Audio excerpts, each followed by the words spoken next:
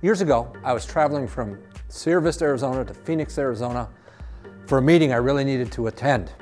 And all of a sudden, I-10 comes to a halt. And what I found out later is there was a fatal accident, and so they clear everybody off the freeway to go around on a feeder road. I was stuck for an hour. We said, well, Andy, why didn't you just take another route? Well, I didn't have a map, a detailed map, and this was before cell phones, so I didn't know where to go. I would have done anything for somebody to knock on a window, knock, say, hey, follow me. I can get you around this thing. But it wasn't there.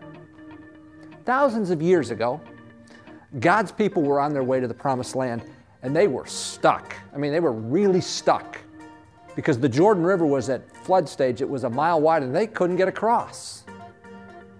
And then God made a way.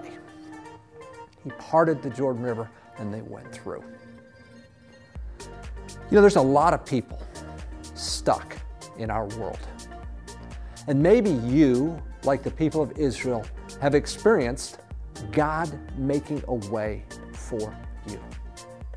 See, what God had those people do is make a monument, and they were going to talk about that this God who made a way. Man, it's been a tough year, hasn't it?